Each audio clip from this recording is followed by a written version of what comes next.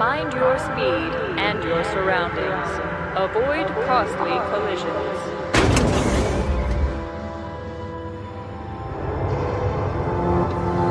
Welcome to the Orbital Sword. Please follow me to the reading room. In 3, 2, 1, engage. Welcome aboard the Orbital Sword. I'm David Moulton. I'm Scott Herzog. And I'm Jim Arrowwood. And on this episode, we're discussing Cibola Burn by James S.A. Corey. This is the fourth book, right? Yep, fourth book. We find ourselves exploring the other side of the mysterious gates. Finally. And this story predominantly takes place on one planet that they're trying to colonize in the new universe, and follows a struggle between the new colony and the organizations of the old universe trying to come and lay claim to the resources there. Yeah, corporate America trying to take its own. Basically. Yeah. And then the Rosinante is sent to abdicate. So yeah, to become a peacekeeper. Mm-hmm. They do that really well. Yeah. So, I mean, that's basically the story. I mean, of course, there's proto-molecule shenanigans going on the planet. Always. And we'll get into that, of course. Yeah. So, but that's the long and short. Very good. Well, so let's start with like some of our overall impressions of the book. We've been traveling with the Rosinante Cruz for 3 books, now 4. How are you continuing to find the story as you continue to engage in the crew and the stories of James S.A. Corey? David, let's start with you. This one I felt overall, I feel like this is the weakest one we've read, but I still really enjoyed it. Like, that's not, I don't want to put a mark on it. I'm just so that's saying. not a necessarily negative thing. Yeah. It's just as you. So what for you made this feel different than maybe the other 3 books? I think because it was so based in one place with 3. Yeah, there were many characters that we followed outside of the Rosinante, but like everyone was at the same place basically and dealing with either up in space or down the ground. Right. Yeah. And they were all dealing with the same problem, whether or not it was from a different angle, but it was basically the same issues. And I did feel like it took a long time for the story to turn back to the Rosinante, where usually, I mean, all of them have started off with like a new character, a new storyline, and then very quickly you come back to what's happening on the Rosinante. So you felt that was a bit slow in this one? Yeah. So I think that those kind of things, although it's not, I mean, it's just took me back a little bit from. So it's maybe being a little bit nitpicky doesn't make it bad. Right. Well, it's kind of what I'm hearing. Yeah. Because I mean, the reality, like even Abigail's Gate, or however you pronounce it, that one, I mean, you're on the ship and you get some different people on the ship, and then you're on the Rosinante, but they're with that ship, and so. But I guess maybe they start out in different places. It is a little bit different. In that. Yeah. Well, Jim, how about for you? As you rejoined the crew of the Rosinante for this 4th journey, what were your thoughts? Well, much the same as David. It had a whole different feel to it. It was kind of like more of an away mission than anything else because, it was so much based on the planet Illis, that it was just a whole different feel. But I liked it better, I think, than David did. He liked it, but I really enjoyed it. Yeah, that's interesting that you say that. I think the thing that threw me, because this is my second time through the book, I guess. The thing that threw me as I read it, even this time, is so the story starts out with, our favorite Martian soldier, right? What's her name? I'm just dropping it. Is it Bobby Draper. Brenda. Well, yeah, Bobby. Yeah, Brenda would work too, but Bobby, you get that with Bobby, and then boom, we're into the story, and there's no Bobby around. And the first time I read it, it really bothered me. Now, this has been something that James S.A. Corey has been famous for. They'll drop you in with the opening scene. I remember you, David, especially book 2 or book 1, you were complaining at the beginning had nothing to do with the story, even though it does. And all I will say is that opening scene has to do with the story, just not this story. Because after all, I'm Mr. Read Ahead. But I found myself engaged with the story, the development of the character, the situations they're put in, fascinated with the various characters like I was before. So I don't know how I evaluate it lined up with the other books. It was a good story. It kept me engaged. I was really excited that they went beyond the ring. And so that excited me because we're like on an alien planet, right? But that seemed to be less the story than the squatters versus the corporate man that they're trying to take down. And James Holden trying to mediate all of this crap going on. So first impressions, I love the story. It's a good story. It's a good piece of this universe that James S.A. Corey is creating. I don't know if it's my favorite story, but I'm enjoying it. Still continuing to enjoy Miller. It's definitely, Miller is by far one of my favorite characters. Right. I mean, I liked him even more in this one, but I really feel like this is a bridge book. Like it's a piece between two plot points that he wanted to get to. I don't know, because I'm not Mr. Read Ahead like you are. But, right. While I did enjoy it a lot. It just didn't feel like it lived up to the other ones that it necessarily moved things forward. Although part of that is, and I'm sure we'll start talking about it here soon, is some of the things didn't quite have great resolution for me. Like, it left me with not necessarily just like exciting questions, but just kind of questions in general. Like, I don't understand exactly what happened. Okay. So do you want to delve into that now, or do we want to run through like our list? We have a list of characters, places, but we can certainly delve into stuff that you felt maybe weren't solid plot points for you. Yeah, that's probably a plot point thing. We can talk about it now. So towards the end of the book, where I think the story really thrives, we are discovering how the protomolecule there are places that it can't touch with its sensors. Right. And that's what the Miller program is looking for. And he's the investigator. Yeah. And one of the things, just a side note that I thought was really interesting about that, is every time that he disappears, he's deleted. Like, he dies and then is recreated. So it's like a death every time that and it's not just like he just vanishes and turns off. But anyway, so they go to this spot on the planet that's like a null void, and they try and interact with it. And a bunch of stuff happens that just, I don't know if I just had trouble following it, or I wasn't in the right mindset, or like the thing, did it control the machines, or were they protecting it? Because they try and get near it, and then the machines start attacking Miller and the girl, and then the girl walks through it, and everything stops. Yeah, well, she carries like a core or something through it. Yeah. And there's no real, like, Miller's quote unquote, like, kind of dead at that point. Like, he doesn't show up again after that in this book.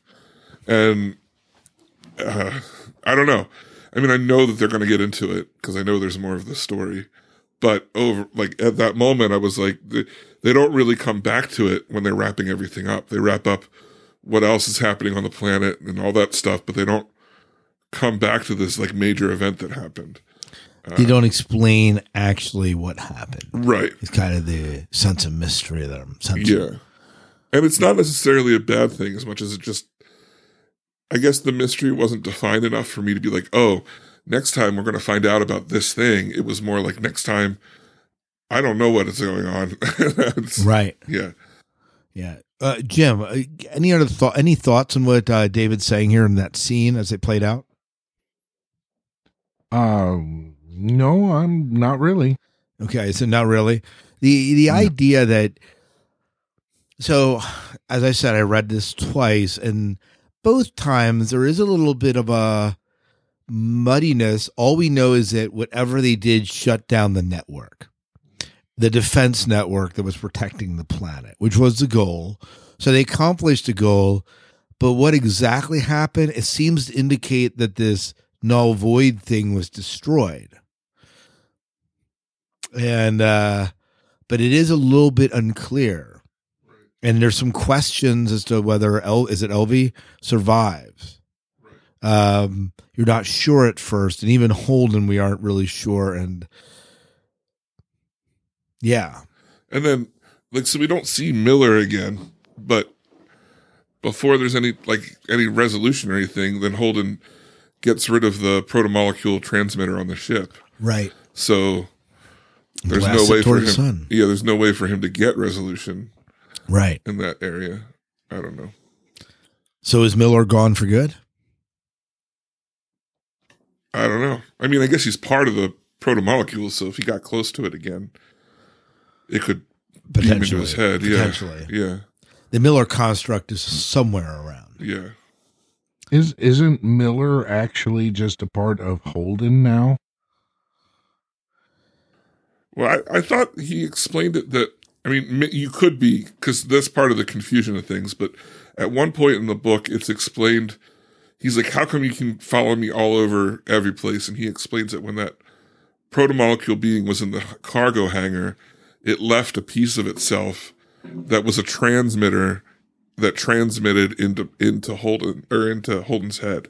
And that was how Miller was getting into Holden from the ship. So it'd be Holden's connection to the ship, which enabled Miller to have a connection to him. Right. So I guess if Holden went far enough away from the Rosinante, it wouldn't function. Yeah. I think Miller will be back. I think he's kind of turned into something of a moral compass for Holden. Yeah, ironically. I really liked him in this book. I really liked the character development he had, defining himself as both Miller and something that's not Miller. And I really liked that he became quantifiable for other people. Right. Like finally we've got what Elva is like the first person to see him beyond Holden. Yeah, and he's inside the machine or whatever. Right. I was almost like I wish that the other crew members could see him. They all blindly believe Holden that that Miller's real, but it would just, can you imagine if you could just show them for real? Right. Yeah. Well, it plays into like it was a faith idea, it is interesting. Yeah. I would say that section of the book, I can see why it feels muddy just a little bit. Yeah. Doesn't make it bad. It just is a bit unclear. It made me want to read the next book immediately. Yeah, I know that feeling. Yeah. Oh, what? yeah. I know that feeling. Yeah. Well, yeah. So, yeah. Any other plot points or anything that were a bit muddy? Oh, yeah. So plot points, huh? So I love the revelation of the tunnel. There's a secret network. I love the rescue of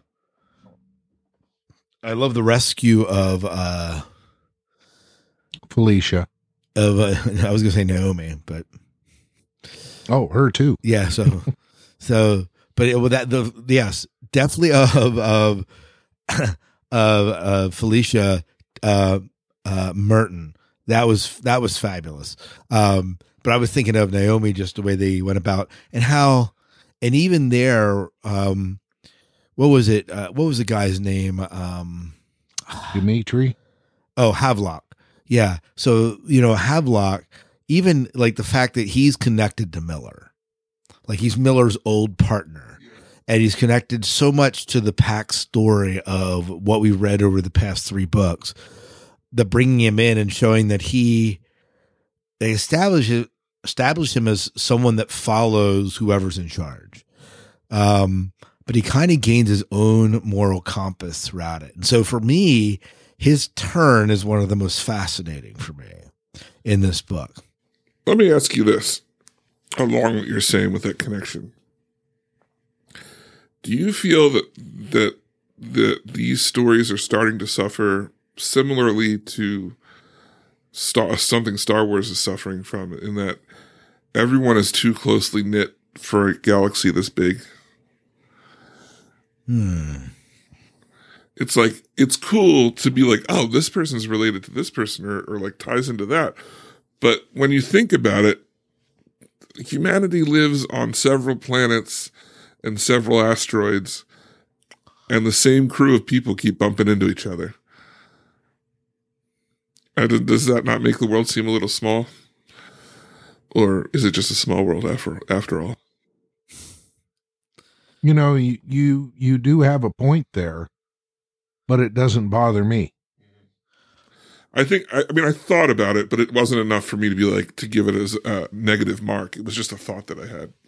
You're saying that you have a feeling that things might be coming a little campy? Yeah, it's almost like a TV show where they've hired a certain set amount of actors for the season. So those guys just happen to be everywhere they go. You know what I mean? So it's like, well, I mean, you know, everyone's somehow connected to someone that we've already, when it first happens, you're like, oh, that's cool. But the more you think about it, you're like, wait a minute, the possibility of all the people that there are, that this one person who had an interaction with this other person that we know. I think in the setting of, in the case of Havelock, you might be able to argue this. But in general, the characters we're meeting are new characters. And any connection like between Fred Johnson and Abasarla and Bobby, like these people are in higher up roles. And so we're bound to encounter some of them. I guess, but even Merton's story, because there's a little bit of connection between with Holden and Merton because of his son being one of the kids infected with the protomolecule early on as they pursued the daughter of this other guy that I forget his name. But even that is not the way they blend the story in as being refugees from this moon and trying to make their way. And the moment these worlds open up, they're like through the gate to find it. Like that is almost believable to me, even though there's this connection. And the connection, at least they're selling me a bill of goods that I'm sort of buying. Yeah. It's not like just conveniently we're running into these guys again. I didn't think it bothered me that much with the family, with the son. Yeah, that made more sense, like you're saying, that they would have run away. Yeah. But just the fact that the officer on this ship that just, you know, that's the bad guys happens to be Miller's ex-partner type thing. Yeah. But again, I guess in talking about it, I'm making it sound like it's a bad thing, and it's at this point it's not. I'm more concerned that it could become, if it's something that continues constantly. Well, I think like Havelock, right? Or Havelock, sorry. Havelock, his connection to Miller is not essential to his role. Like you could have taken out the connection and he would have still been an interesting character. He became a little bit more intriguing with the fact that he had a connection to Miller, but that was discussed so minutely. Like it was really who he was as a security officer aboard this ship, right? Yeah.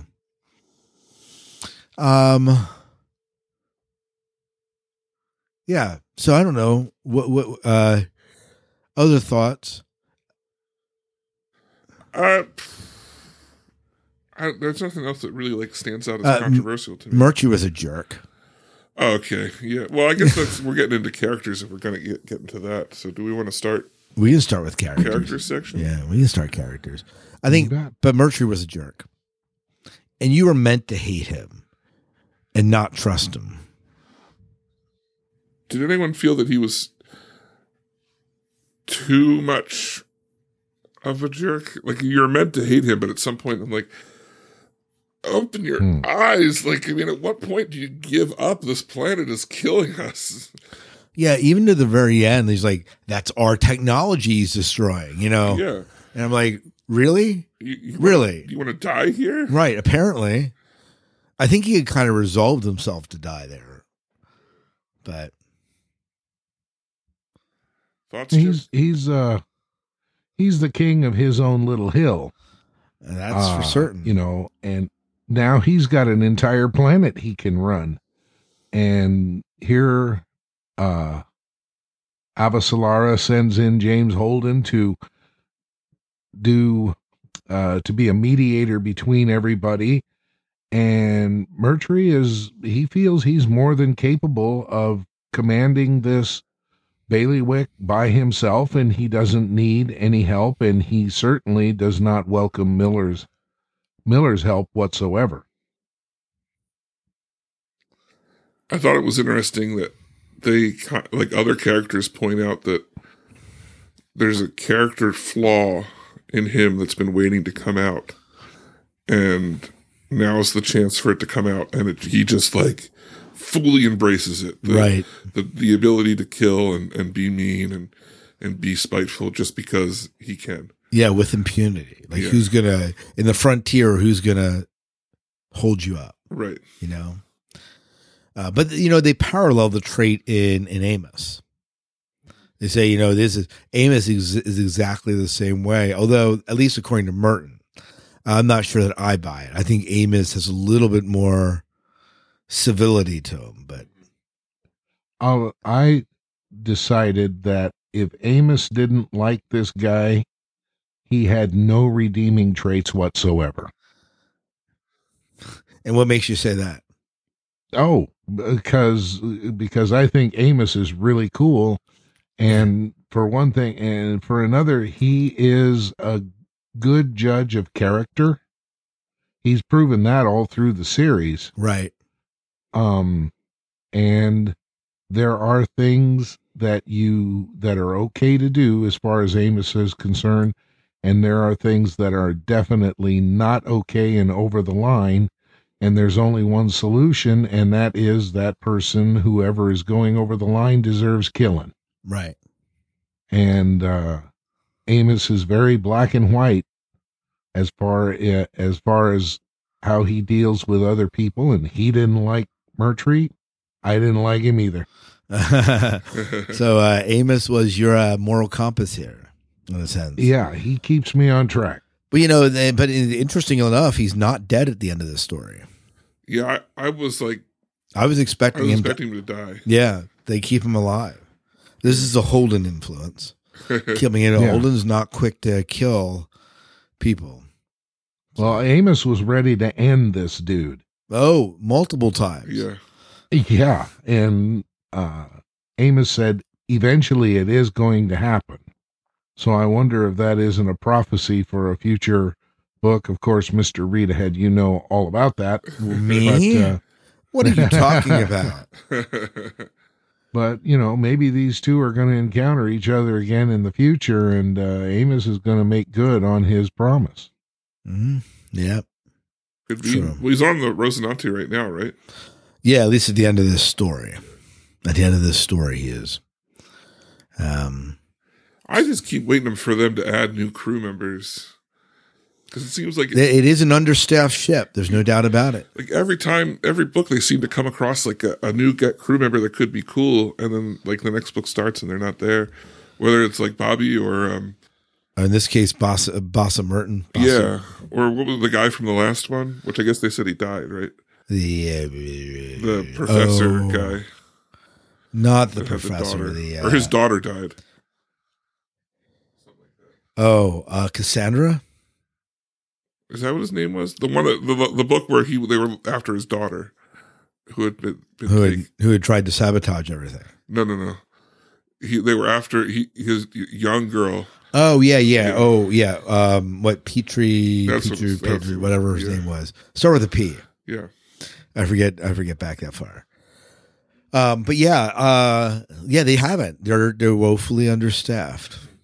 But so we'll see if that ever changes. said Mr. Reedhead. Yeah. Yeah. So other people here that we have, of course, Felicia and her father, which there's obviously some tension there a little bit. We have Fred Johnson, Avasarala, and Bobby Draper. Not big players in this story, except to kind of set it up, right? They're wheeling and dealing in the background. They are.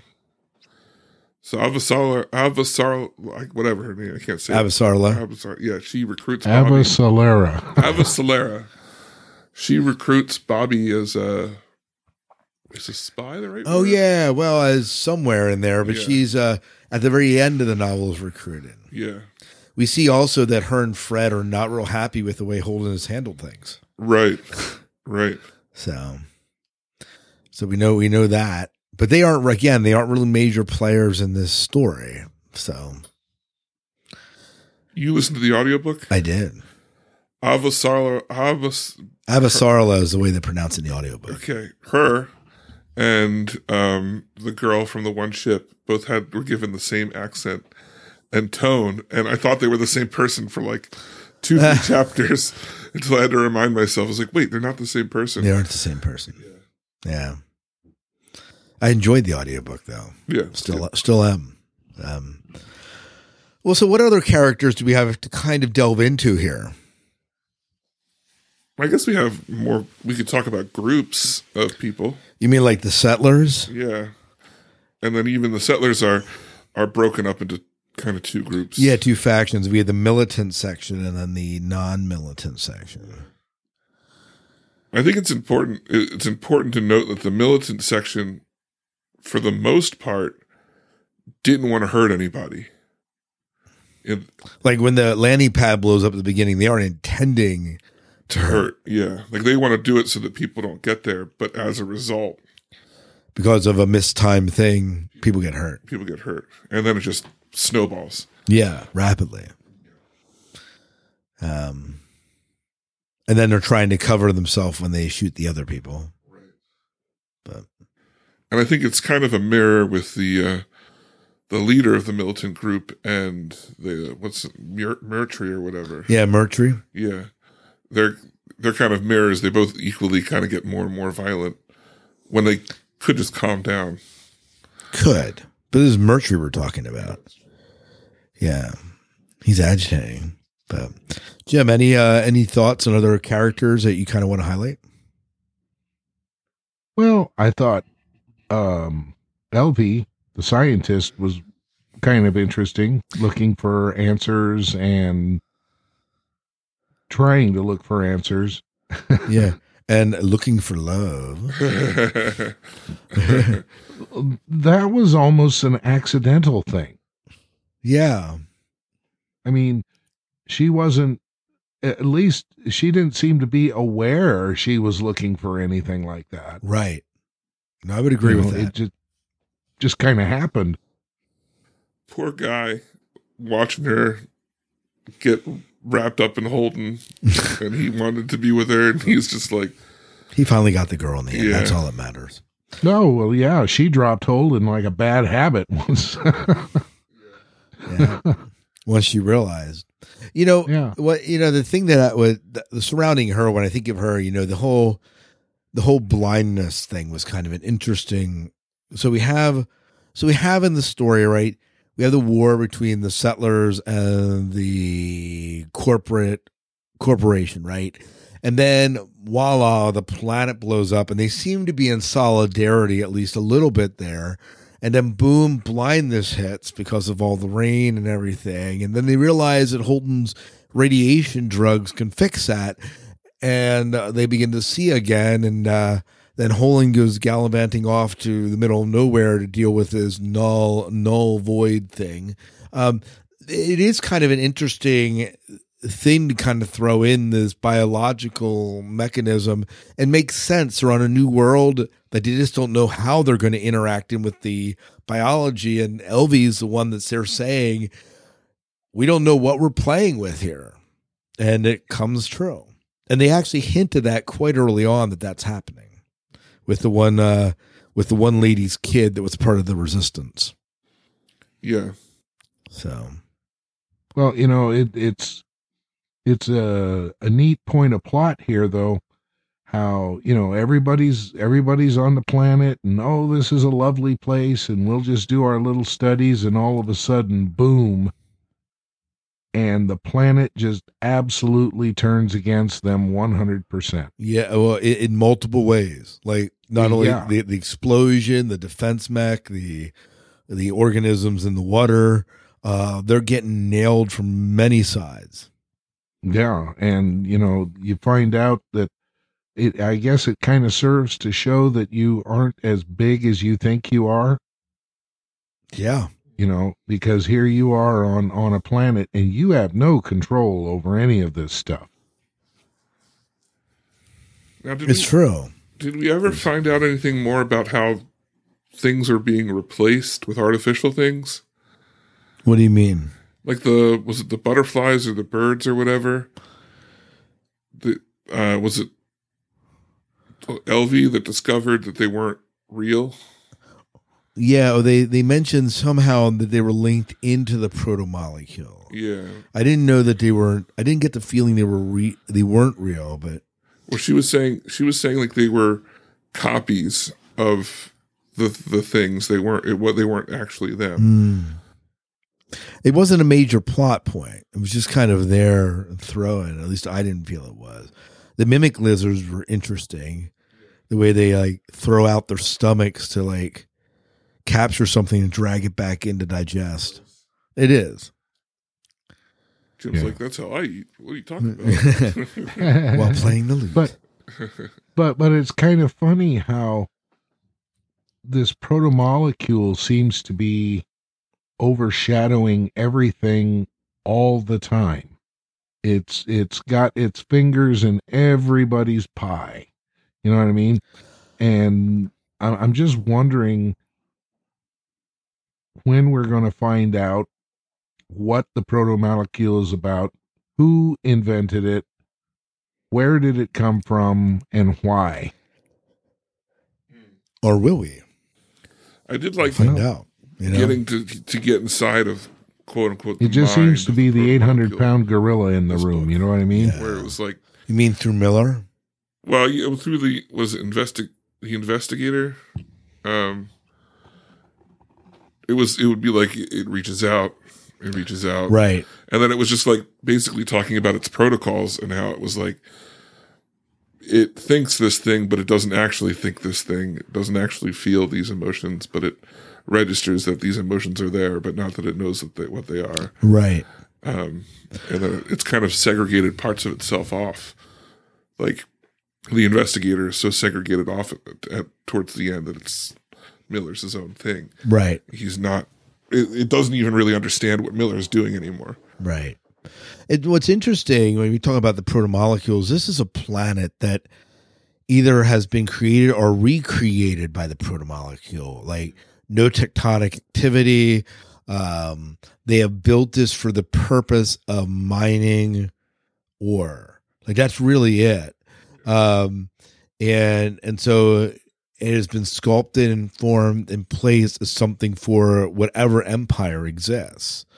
So we aren't really, when they settle on this planet, they aren't really settling on a pure virgin planet. It's something that has been engineered by the society of the protomolecule, whatever that is. So let's talk about some of we obviously have Ilus Nutera, and we kind of talked about that. This is a planet designed with moons that have been designed as a defense grid around it. What a planet to pick, for the first settlement, right? Ilus, Nutera by the settlers, and so on. But we also have the ships, and in their own right, like the Rocinante is almost an extension of the crew. The Barbacola and the Edward Israel are also extensions of the crew, and especially the Edward Israel is one we see the most because that's the corporate ship, right? Am I right about that, or is it the Barbacola? I forget them mixed up. I think was it the Barbacola that was the one? Was that the settler ship, Jim? Yeah, I think so. Yeah, I think And it was the same ship from the last book, though, wasn't it? Which one? The settler ship was the same ship that was. Oh no, the Behemoth. Oh, okay. It was a Behemoth. It was the big one, the Mormon ship, right? That they were going to that they've retrofitted to make into a military ship, but which is still around because it's kind of at the hub policing everything now, which is interesting because they talk about like Fred Johnson kind of positioning himself to be kind of like the traffic controller for the galaxy, right? Yeah. So that's kind of interesting.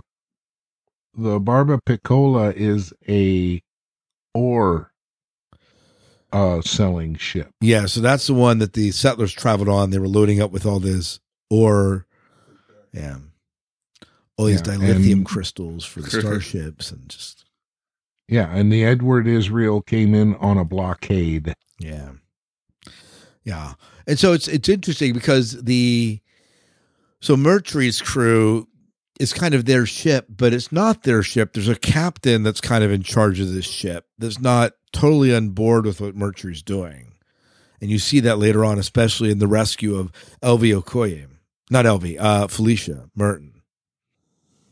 Yeah. It's very corporate. But you know, Mercury will kill somebody out of hand.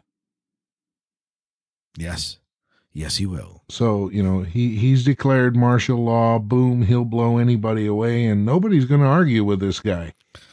Well, it's hard to argue when someone's holding a gun up to you. You know, it's just I think the only thing that saves Holden from getting in trouble is that he was appointed by the United Nations to do this mediating job. And that it wouldn't go over well if he got killed. Also, the Rosinante is the only ship in orbit with weapons. With big guns. Yeah. With that big rail gun. Boom. Rail gun / propulsion system. Because that's what they use it as, right? Yep. Kind of this interesting. I do I talk about a point of plot, you know, for kind of moving that direction.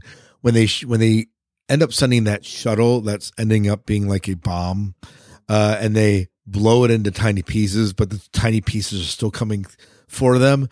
I like that. And, you know, they were kind of caught in a catch-22. Do you want this large thing ramming us, or do you want these small pieces ramming us? There's no good answer, right? There's a no-win scenario there for sure. Yeah. No-win scenario, right?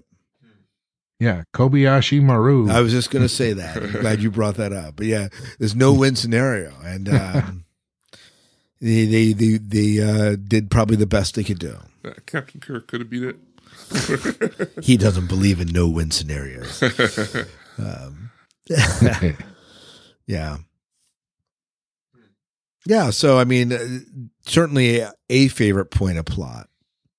The rescue, of course, since we've kind of both rescues, in my opinion, but you know, coming up with that bubble idea, because we got ships in orbit that are without power. They can't do anything for themselves, and it's a race against time because their orbits are rapidly decaying, and you know, you gotta help these people out, and Alex is having a heck of a time trying to figure out how to get this done and save lives at the same time without allowing his own ship to wind up burning up in the atmosphere. Yeah, and all the while trying to avoid the Edward Israel and their shenanigans. So I mean, it's just it's like we're trying to do this. We're trying to fix her ship, and we're also dealing with the Edward Israel being jerks about everything. Yeah, it just doesn't seem, they don't seem to care. Yeah, you can't seem to catch a break. But I feel that same way for the settlers down the planet. You know, they have their settlements wiped out, and then they're like becoming blind, and then, you know, there's just like boom, boom, boom. There's not one thing that they really, you know, they get martial law. You know, there's just a ton of things that are kind of slapped. And if anything, this is a story on multiple fronts about facing odds and dealing with situations as they come and trying to make the best decisions in a crap situation. Yeah. And you see and you've got a global problem. I mean, extending out into the ships in orbit, and you got this cop down on the planet who doesn't want to do anything but have a pissing contest with somebody else. Yeah. Well, it's a power grab. He's trying to, this is me showing authority, and I'm going to take that to the nth degree. And his subjects, they just follow so blindly. Yeah, and the only insight we get into his subject is the one that Amos kind of falls in love with. And I forget, Wade is her name, maybe, or something like that. But even she, in the end, still sticks up for Merton. Right. Or even like the crew that Dimitri trains on the other ship, like they betray him easily. And they just blindly fly over to start shooting him out in space. And it's like, that's like a suicide mission. And he's just like, guys, turn around. Like, I'm going to get you. Right. It's interesting. Well, are there any other points of plot before we begin to look at some of our closing thoughts here? I think I'm good. I'm good from my end. Jim? Yeah, I think I've said about everything I have to say. All right. Well, very cool. Well, let's move into, I guess, our closing thoughts, right? Sure. All right, I got us here. Let's talk. I want your rating of the book. And then would you recommend that someone continue reading to this point in the series? And if you didn't know there was more, would you be excited or apathetic about the story? Let's start with you, Jim. All right. I'm going to call this a 4.5 out of 5. I liked the book a lot. And David, you kind of led me to the conclusion that this is a bridge, that we're moving from one point to another. Yeah, it does seem like an interlude sort of book. I enjoyed the characters. Again, that's what's driving this entire series is very well done characters. And I'm looking forward to the next one. Would I recommend it? Starting here, no. Recommend starting at the beginning and calling this something that may be essential. I would have to say yes, because we get more insight into Miller Lite this time than we've had in the past. Usually he's just kind of standing in the corner, wearing that silly hat and wisecracking, but this time he really got some things done. Recommend it to a sci-fi fan? Most definitely. Recommend it to a non-sci-fi fan? If they read the other books before, I would say yes. Sounds good. Scott? So I'm going to stick with Jim's rating. It's going to be between 4 and 4.5 to me, but I like the 4.5 rating because, again, the thing that sells me on what James S.A. Corey, that writing team, is doing is the characters. Both with Elvia Koya, down to, Bassa Merton, is it Merton? And, the crew of the Rocinante, they continue to develop that story. You get some hints to backstory that continues to unravel both in Amos and Alex. And we didn't talk too much about them as crew, but you get some interesting backstory to them. And it is the character development. Probably of all the books we read, this has been some of the best character development over the course of the 4 books. Not only do the 4 main characters continue to be interesting, but the other characters that are introduced are dynamic. They're interesting. They're people with real struggles and real conflicts, and certainly far from perfect. And this makes it interesting. And the plot's interesting, certainly. I mean, how is everything going to play out? But what makes these books probably some of the best sci-fi that I've read in a while has been the fact that these are so well-developed characters. So it is a thing that continues to drive me to want to read, to look forward to the next book that we'll be reading, down the pike for this. Would I recommend dropping in to giving this to someone that hasn't read the other books, whether they be sci-fi or otherwise? This is a standalone story. You don't get so much context for the protomolecule, so there might be a little bit of confusion there. But the story, as we said, the fault, as some of you said at the beginning of the podcast, is it all takes place in one location. So we know we're on a new planet, and we get enough context for that planet that I feel like that it could handle as a standalone story. And I know we're saying it's kind of a bridge, and we're looking at it in the context of all 4 books, but I think that you probably could read this as a standalone story, and it has a beginning and a wrap up enough that I don't need to read the other books. There are some characters I won't know the relationships with, some reference points that I won't get, but I don't know that it would detract me from understanding the gist of the story for me. So would it make you want to go back and read the earlier books? Well, I think certainly there's hints at events that happened earlier on. And if I like this book, I'm going to go back and want to read the earlier books. But I don't know that I would lose. I feel like the story of how they got to the gates, I'm missing that a little bit. But that's like a whole, that plot line from protomolecule to development of the creatures to them going through the gates. They're different. It's a different story. This seems almost as a standalone. It's like a different, each book has been a very different story from, the crashing into Venus to Ganymede to the getting to the gate. Each one has its very own distinct story, but this one probably is the one that kind of sets itself by itself. You aren't dealing with all the different factions of humanity, although they're there, but they're much more in the back. And these are these 2 groups kind of fighting on the planet, and how do we keep the thing from going to hell? Those are my thoughts.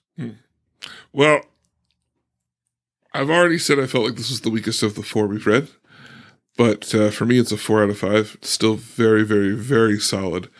And considering the other ones were 5 pluses for me, I mean, to say this is the weakest is not really. You're still giving it a 4. Yeah, it's not knocking it very much. Because you rated stuff at a 2. I've been there when that's happened. Yeah, I'm usually pretty hard. Rant master over here. No real rants this time. No, I didn't really. I mean, other than a couple little things, I thoroughly enjoyed this book. I did feel it draws out a little bit, feels a little bit stale at points because it doesn't move to other places like the other ones do comparatively. However, if you were to drop somebody just in on this book, I agree with what you were saying, Scott, that I've read worse sci-fi where less is explained and it's been a standalone story. Right. You know what I mean? So as a sci-fi fan, I think someone could pick this up, read it, be a little confused, but somewhat satisfied. Would I recommend someone do that? No. I mean, but it could be done. I definitely would recommend that people continue to read up till this point. I personally am looking forward to the next book. I don't like the way that the mystery was given to me, but I want to know the answers to it enough to keep reading. So again, 4 out of 5 for me. A definite recommend if you like sci-fi and if you've been reading this series. And certainly we would recommend the series in general. Oh, yeah, absolutely. Definitely a good series. Well, good. Yeah. Cool. Well, next time on the show. The next thing of Paul. Yeah, we're going to be exploring a new genre for us. Fantasy pirate books. Now, I was a little I don't know about this, but Jim's been pushing it pretty hard. And he's been I really want to read some pirate stories that are fantasy. And I said, okay, Jim. These are pirate ninjas. No, That's the only thing that would make it better. no. So we're reading Sea of Thieves by Chris Alcock. Yeah. I'm a fan of the game, so I'm looking forward to reading this book. I mentioned this before we recorded. I think that I am going to like this book, and that neither of you guys are going to like this book, and it'll be a full reversal of the norms. And as far as that, for the polls for the next time, I think we're just going to straight say we're continuing. We're 4 books in. We'll also continue with the series. So we've got Nemesis by James S.A. Corey, so we're just going to go straight into that. Sounds good. So well, that sounds great. And Jim, any thoughts on this? I mean, as we head into Arg. Arg. He's just looking forward to being a bard aboard the pirate ship. Yeah, Jim, did you start reading the book yet? Boy. No, I have not. As a matter of right now, I'm reading a book from an Australian author who is kind of done a Pacific Rim kind of thing. Australia, major cities, well, everything in Australia, the entire world is being torn up by kaiju and pirates. And it's a really neat book, but I'd love to recommend it for us to read. It'd be kind of neat. I might just go ahead and throw that on the list at some point down the road. Cool. Sounds good. I'd be up for it. But at any rate, yeah. But no, the last time I read a pirate book, Good Night Nurse, I think it was Treasure Island when I was in grade school, in junior high, grade school or junior high. I can't remember. And I do remember it did not hold my attention. Yeah. Unless it's Douglas Fairbanks Jr., I don't think I'm really into the pirate scene myself. Right. The only junior I'm interested in is Arnold Schwarzenegger and Danny DeVito. Jeez. Really? I went there. I guess I'll go buy an eye patch and a fake parrot to stick on my shoulder. You have to read this one with an eye patch the whole time. You do. When it's just squint the entire time when you're reading it. Yeah. All right. Well, we'd love to hear your thoughts on any books we've read, including this one, or absolutely, the upcoming Sea of Thieves book. If you want to get in touch with us, there's many ways you can do that. You can email your thoughts to theorbitalsword@gmail.com. You can call our voicemail at 1-260-577-CHAT. That's 1-260-577-2428. And yes, this can be yours for free. You can also hit us up on Facebook, facebook.com/theorbitalsword, and Twitter @orbitalsword. So you can always go and join us at our main hub, which includes all the different ways that you can get in touch with us and find our other podcasts as well. And that's at orbitalsword.com. So just a little plug for something we're doing right after we stop this is we are recording a new episode of the Dune Saga podcast. The Dune Saga. So if you aren't familiar with the Dune Saga podcast and you've been listening to The Orbital Sword, it was the show we did before this, specifically talking about the books in Dune. So there's a new movie coming out, new news, new gossip, new hype, and we're on the train. So we are on the hype train. Yep. DuneSagaPodcast.com, iTunes, or wherever else you find your podcast. Absolutely. And you can support us on Patreon if you don't already. That's right. You may have said that. I didn't. But thank you for those who support. So once again, for The Orbital Sword, I'm David Moulton. I'm Scott Herzog. And I'm Jim Arrowwood. And join us next time on board The Orbital Sword. If I go to the sky, I will always see your smile. I will always see your smile. You're the angel. If I fall from above, I'll get caught with your love. I'll get caught with your love. You're my angel. I will never try to get cold inside. Never get away, 'cause I will miss you. I will never say I'm too tired today to enjoy your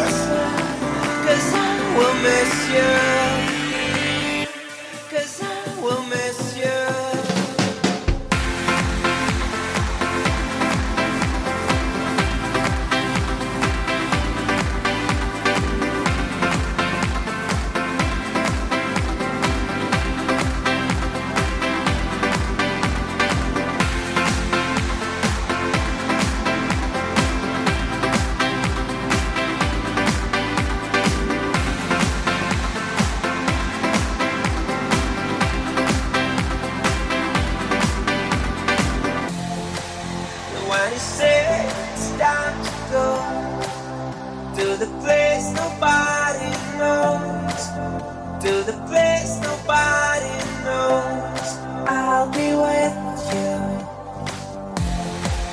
And if the story gets the end, I will dream to hold your hand. I will dream to hold your hand, be with you. I will never try to get cold inside, never get away, 'cause I will miss you.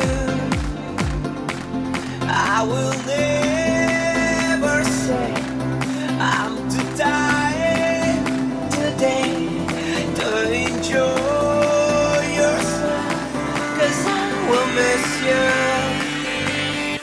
'Cause I will miss you.